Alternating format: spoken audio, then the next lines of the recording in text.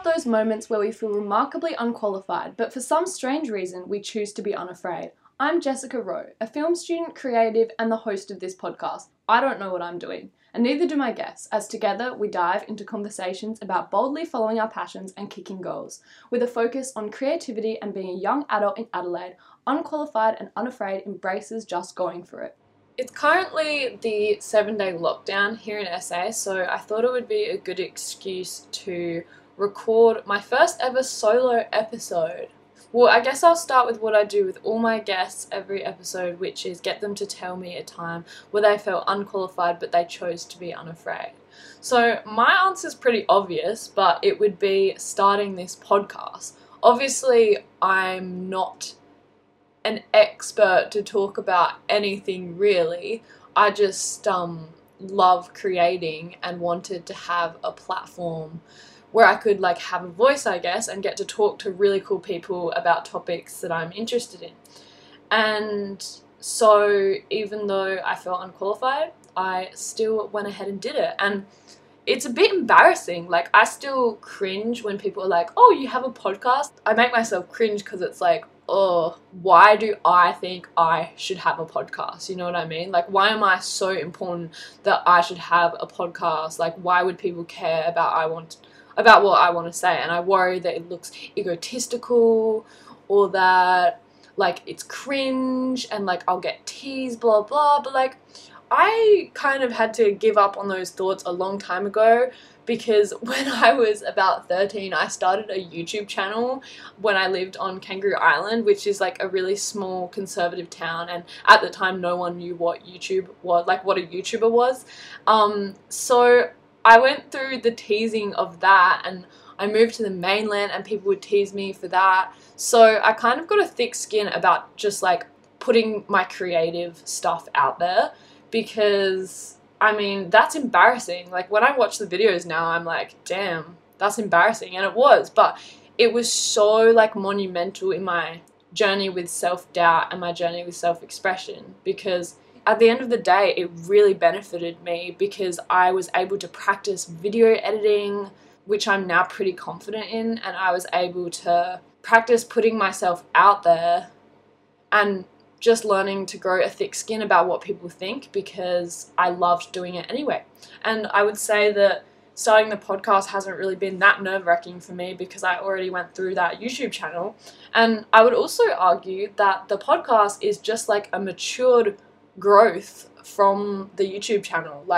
At the end of the day, it's still just an online space where I'm talking about whatever the fuck I want to talk about. I have been doing a lot of journaling recently, and my journaling has actually really helped me to kind of change my perspective on things. So basically what I've been doing lately is I struggle with anxiety, and I've been trying to, over the last 3 years, I've been trying to find good ways to cope with it, and it's been really hard. I have only just now started to kind of more understand my anxiety and understand my thought processes after seeing a psychologist. And so what I've been doing with my journal is every time I experience a really some negative feelings, if I experience anxious thoughts, anxiety, bouts of depression or anything, instead of beating myself up for that, which I used to do and my natural instinct is to do, or instead of being why do I feel like this, there's something wrong with me, this is horrible, this is not what I want my life to be like, because those are the thoughts that I used to have every time I would feel those negative feelings. I write it down and I see what I can learn from it. So it's just like any challenge.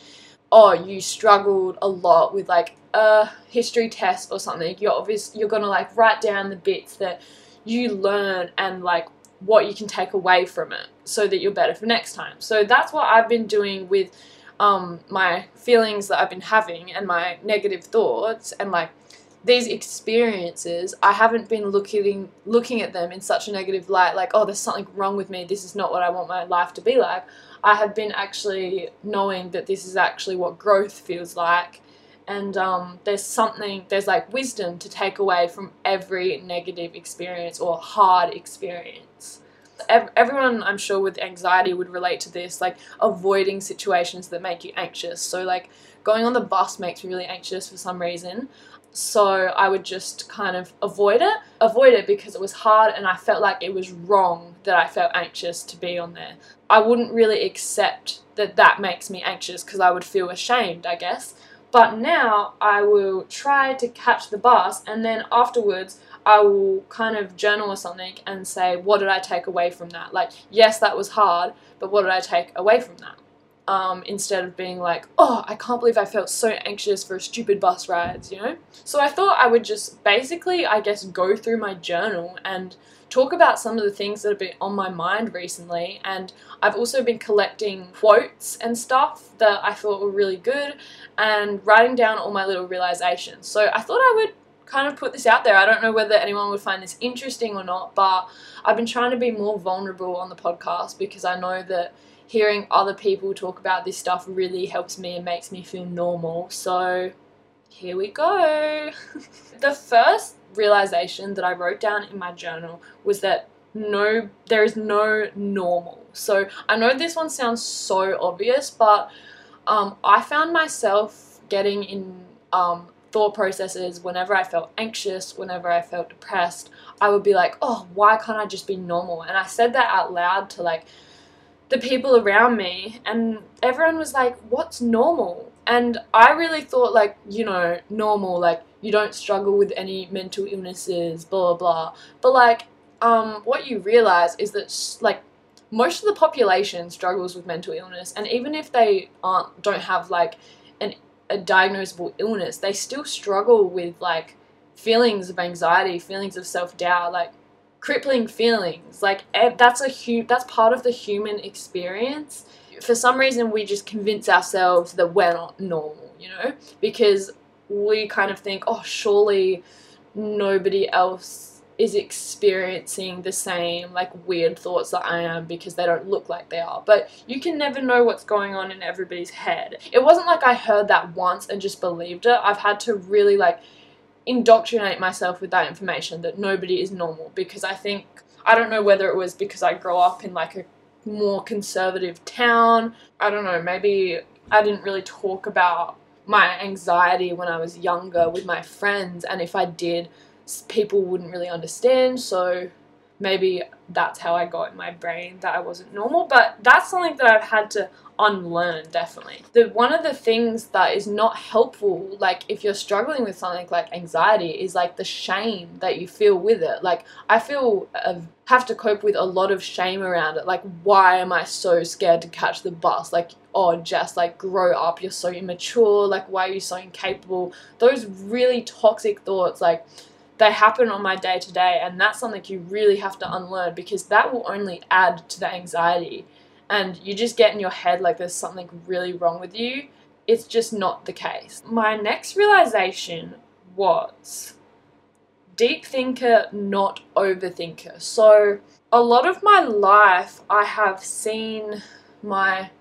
always been labeled, I guess, as an overthinker, and I've taken on that label for myself as well, and so I've always had such a negative connotation to it. I've always been like, oh, I'm an overthinker, as if it was like a really negative trait that only causes me a burden. What I realized recently is that I should be not labeling myself as an overthinker and labeling myself as a deep thinker, because there are so many qualities that come along with being a deep thinker that aren't necessarily like overthinking every situation. Like, I think overthinking can be a symptom of being a deep thinker, but it's not everything. Like, the same qualities that allow me to overthink are the same qualities that let me have really in-depth conversations with myself, which I think is so cool. Like, I think it's really cool that you can just be walking along and have like a massive debate in your own head,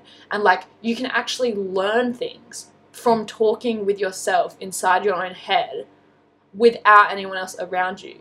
And like, I think that I've always overlooked that aspect of it, because I've always been like, oh, I'm just an overthinker, like I should stop overthinking everything, like I'm just crazy, I guess. Like, what I know now is that it's actually a really special skill, because it means that I can always learn something. I can take meaning away from things with just inside my own head. So I don't know, I think we are so quick to just be like, oh, I'm an overthinker, like, oh, he's an overthinker, blah, blah, like, so negative, and just look at it as a negative trait.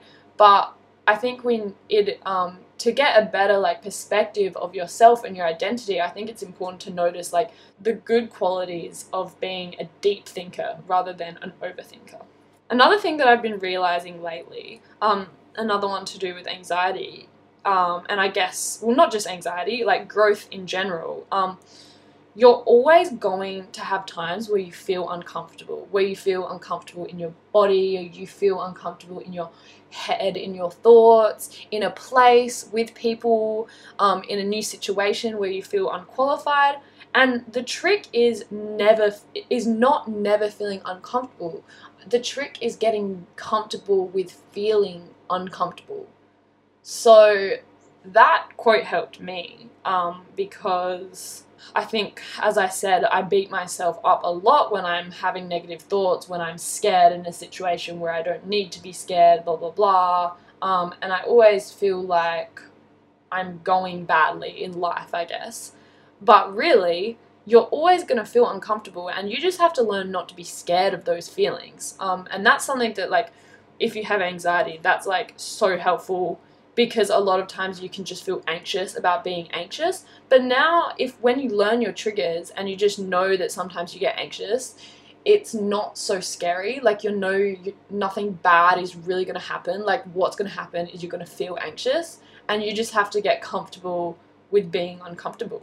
Something else that I've realized through seeing a psychologist about anxiety is just, I don't really know if this is like a serious technique, but what I've been doing is kind of trying to stop my thoughts before they turn into feelings. So, like, a lot of my anxiety comes from, like, health anxiety. So I will be like, oh, do I have a headache? And then I will feel that thought. Like, I will feel like, oh, I have a headache. Like, physically, it will kind of manifest, but it's all in my thoughts, if that makes sense. So I realized that kind of the trick is, if I have a thought like I've got a headache, or like I'm gonna faint or something, the trick is recognizing, like, that's a thought, that is an intrusive thought. And what I realized, like, as well about anxiety is that, like, basically it's just like a bunch of intrusive thoughts that you actually internalize as feelings. So, like, I'll be like, I'm gonna faint, and then if I don't catch that thought, it will turn into a feeling, and I'll be like, oh my god, I'm actually gonna faint, and I'll feel so scared, you know? But if I catch it as a thought and be like, oh, I just had an intrusive thought that I was gonna faint. Intrusive thoughts happen, and I have them all the time, but I don't faint.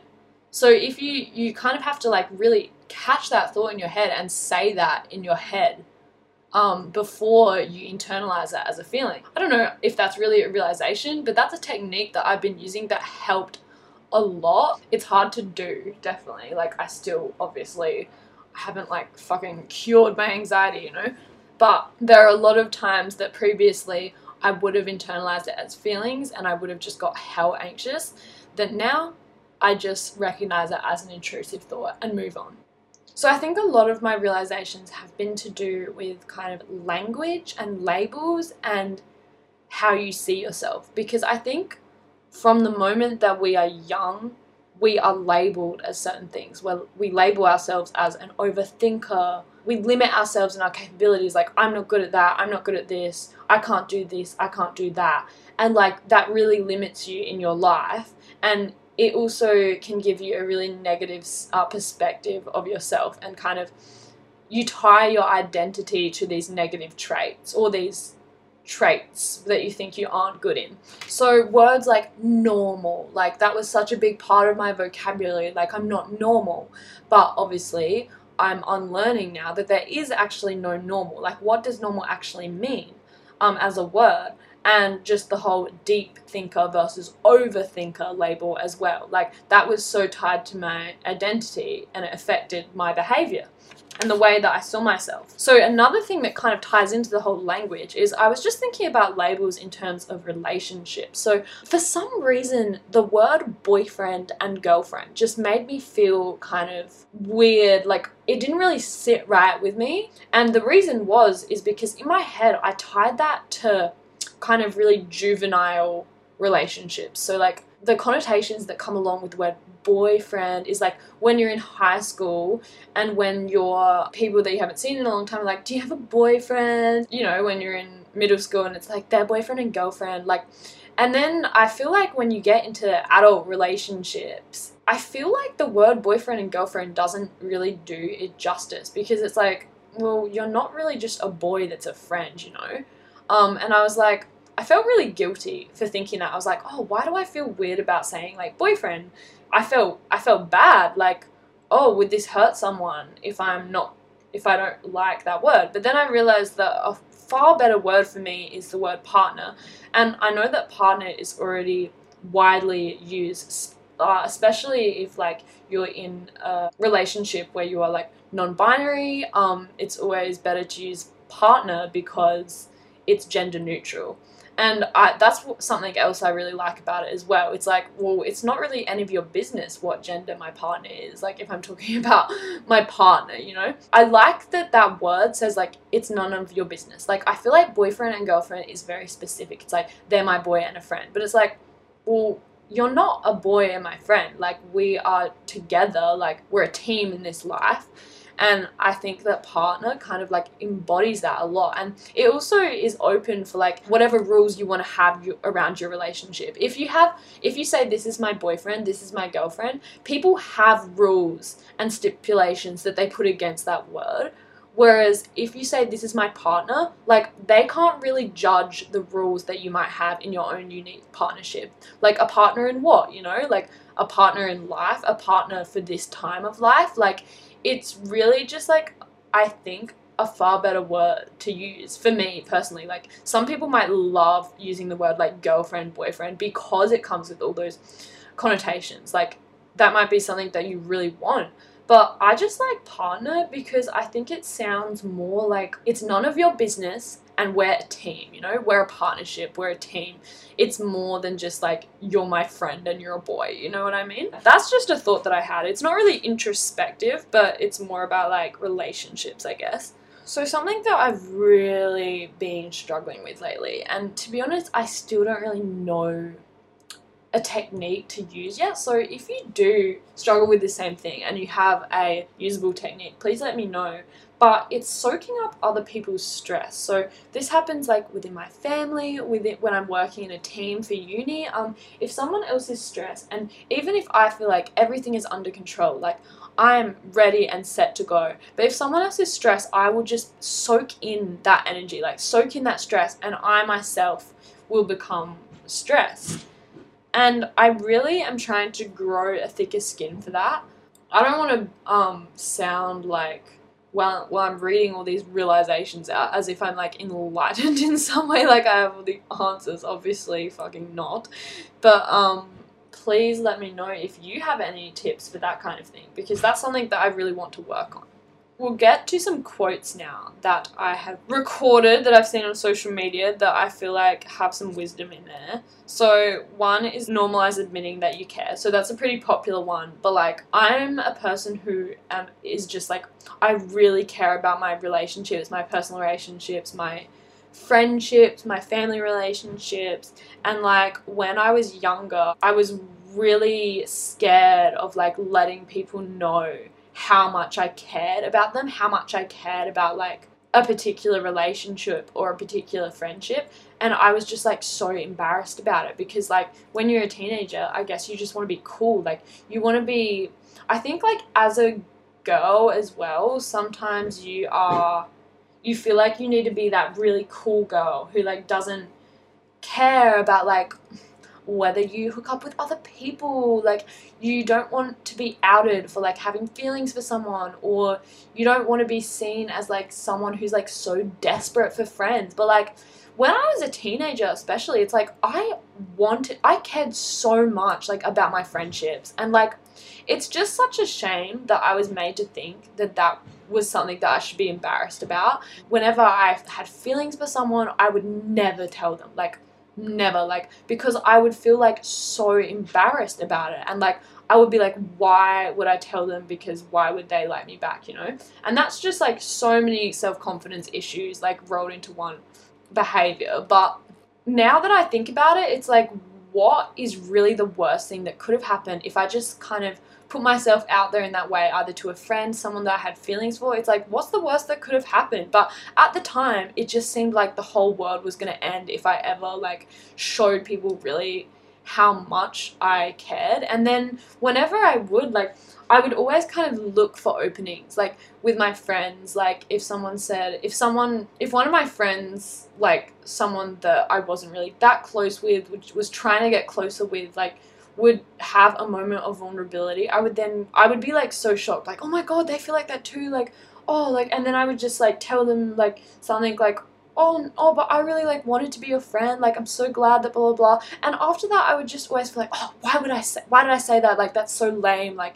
and I think it's so sad that when you're a kid, when you're a teenager, and you feel things, like, so passionately, and you feel things so intensely, it's like, you think you have to hide it. And, yeah, I'm so over that. Like, surround yourself with people who you feel comfortable expressing that to, and who will express it back. That's what I learned now. It's like, it's not like it's wrong to not be expressive, because some people just aren't. Like, some people don't have the need to give out affirmation and to receive affirmation back. But if you are one of those people, it's so important that you surround yourself with other people who are expressive of their feelings like that, because otherwise you can just feel really isolated, and you can feel like you're hiding yourself. You feel like you have to change yourself, even though there are people out there who, like, who want the same things out of friendships and relationships as you do. So yeah. So this is a quote that I saw someone say on TikTok. So it's kind of, like, deep. It has the word cosmic role. Like, I'm not really sure what that means, but I think there was a message that I liked about this quote as a whole. So it says, your cosmic role is to not attach yourself to anything in this experience. The moment you attach yourself to a pet peeve, you will materialize someone to act upon said pet peeve. This to me means you can make, like, a pet peeve or something you're not good at part of your identity, but as soon as you do that, it's going to actually kind of manifest into your real life. So if I was to be like, oh, part of my identity is that I get really frustrated by disorganized people or something, automatically that would mean that I would allow myself to be affected by other people being disorganized or something. And, like, why would you make that a part of your identity, you know? Like, why would you make a pet peeve a part of who you are? We do that so much. Like, we are like, oh, I don't do that, or I can't handle that, like, I could never do that. Like, all these can'ts and don'ts, we make them a part of our identity, and then we just, like, limit ourselves through it. And I am a very, like, rigid thinker. Like, I make a lot of rules, a lot of structure in my own head, and so because of that, I am prone to doing this. Like, I'm prone to being like, oh, I'm not that kind of person, and they are. Like, they're not that kind of person, and I am. Like, so I should excel in this, and blah, blah, shoulds, don'ts, can'ts, like, all these limits that I am setting for myself is really limiting, like, my growth. And it's affecting how I see myself, because I see myself attached to all of these negative things, even though I just really don't need to be. And I'm sure that I would have a lot more appreciation for myself if I didn't attach those pet peeves or those things I'm not good at to who I am at my core. Okay, so this quote is like... it's a bit silly. Well, it's not silly. It's actually really good, but it's just one of the words, like, it uses the word gaslighting, and that is kind of turned into a massive meme word, so I'm sorry that this is a bit cringe. But also, I'm not sorry that this is a bit cringe, because it's true. So, it says, when I doubt the truth of my intuition, I'm gaslighting myself. So, okay, I feel stupid saying that, but basically the reason I like this quote is because, especially if you struggle with a lot of intrusive or anxious thoughts, it can sometimes override your intuition, and you can think that you can confuse your anxiety with your intuition, and it's so hard to tell the difference. And so when you doubt your intuition, like, when you doubt your actual feelings, you are technically, like, gaslighting yourself. And, like, you would never let anyone else do that to you, so why are you doing that to yourself? So something I realized as well is I've been trying to take myself out on more dates, I guess, like by myself, like self-date. Spending more time with myself, going outside the house, because this is something that actually gives me quite a bit of anxiety because I'm really self-conscious. Like, I've just always been so self-conscious about how other people perceive me, even if at my core I don't care what they think. Whenever I go out and do something in public on my own, I just am so acutely aware about how I am perceived. There are certain things I've been trying to do to like push through this. So I've been trying to like go to cafes by myself. What I realize is that when you do something hard, when you do something that like triggers some negative thoughts for you, like it's not gonna be super fun. So like with going out to a cafe, I know that that is something I enjoy. I love going to cafes. But when I first start to do it by myself, it's never just going to be super fun. And just because it's not super fun at the start doesn't mean that like, oh, that's not really my thing. Like, we're so quick to put a label on it, like, oh, that's not my thing, you know? But I know that eventually it will be. And it's never going to be super fun at the start. When you do it more and more, maybe it just might become super fun. That's something I have to keep reminding myself of, because it's like, if I just keep avoiding all this stuff, you know, I'm making myself miss out on things that I could actually really enjoy. Alright, so I have 3 more quotes. The first one is to do with the MBTI personality type. So that's something I've been really like nerding out with recently, is just Myers-Briggs personality type. So if you don't know what that is, basically you can do a test on 16personalities.com, and actually a lot of people in the kind of MBTI community say that that is not like the right thing to do, because apparently that test isn't accurate for your personality type. But whatever, that's what I use because for me it's a fun little hobby. My type is an ENFJ, and basically my whole life I've always been really extroverted, as in I've always craved social interaction. Like, it's harder for me to be alone. Social interaction is how I recharge and get inspired. I've always also labelled myself as shy. When you first meet me, I'm shy. And I've always kind of beat myself up a little bit for never being as loud as other extroverts. So like a lot of my friends are like ENFPs or something, and I would always just be like, oh, like, we're both really extroverted, but like, why am I so much quieter than you? Like, why don't I have the confidence to like walk up to a random stranger and start a conversation so easily as they seem to do? I really can relate deeply to introverts. I've always felt like they get a certain part of me that maybe extroverts don't really understand about me, and I've always been really confused about this part of myself because obviously I am really extroverted. This quote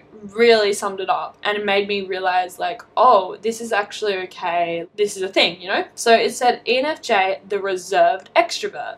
The typical hallmark of an extrovert is someone who is outgoing, energetic, and loves being around other people. This does apply to ENFJs, but this type is more reserved than other extroverts. This is because ENFJs place significant importance on other people's feelings. If an ENFJ worries that their own self-expression would stifle someone else's, they will step out of the spotlight to allow the other person to shine.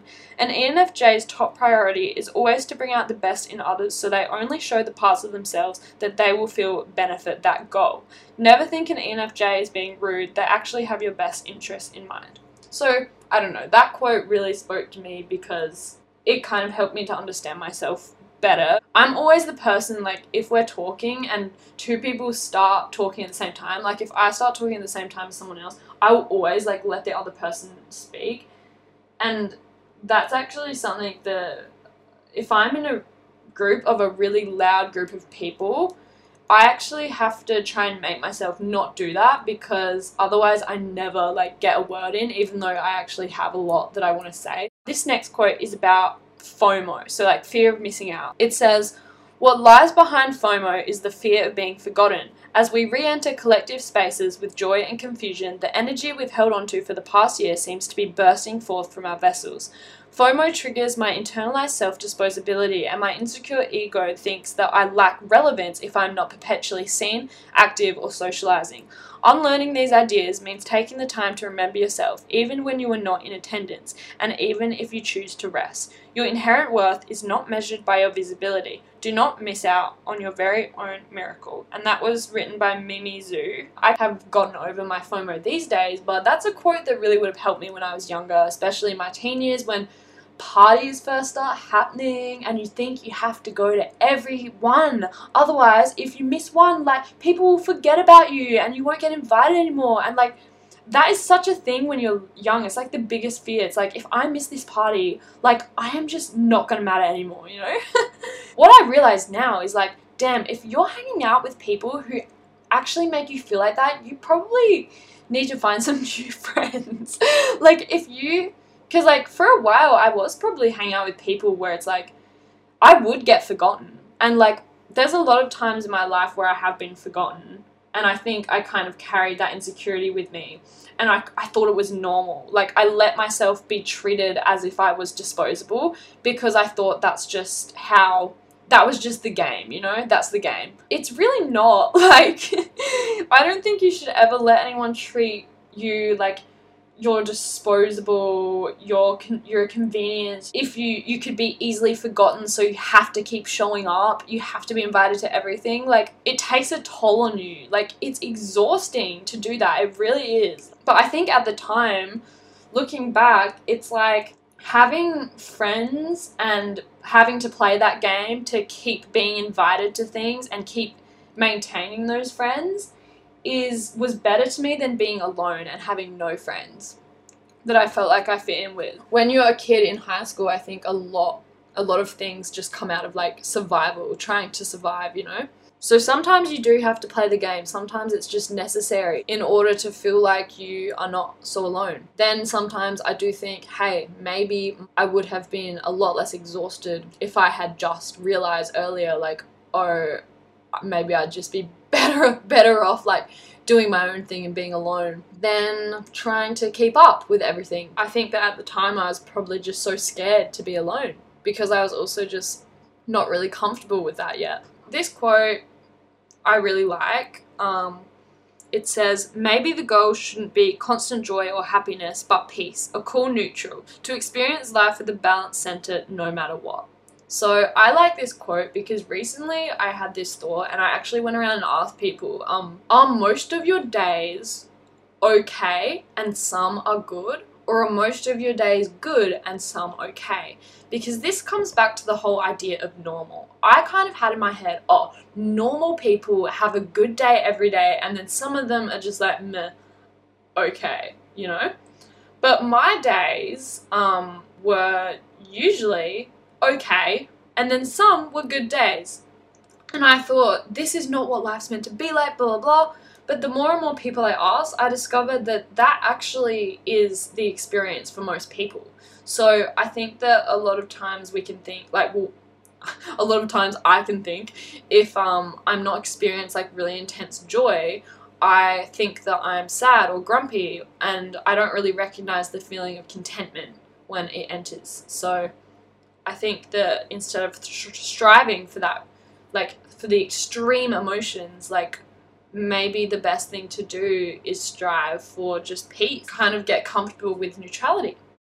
That brings me to the end of basically going through my journal. I hope that this podcast episode kind of like sparked some thoughts for you, like maybe got you thinking about some of the topics I touched on. Maybe I'm hoping that people listening have experienced some of the struggles that I've touched on, or some of the quotes also spoke to them or something and made them feel less alone. That's kind of the goal of this, I guess, because I think that a lot of the things I'm thinking about lately, a lot of people in my age group probably think about as well. And yeah, hopefully this podcast as a whole, Unqualified and Unafraid, can help people to think, like, to realize that everyone has these feelings and it's all just a big journey and we just have to face it and be unafraid, even if we feel a bit shit and unqualified. We can all try and get through it and learn on the way. If you enjoyed the solo episode, let me know and maybe I'll do more. You can follow the Instagram at youandyou_podcast, and thanks for listening.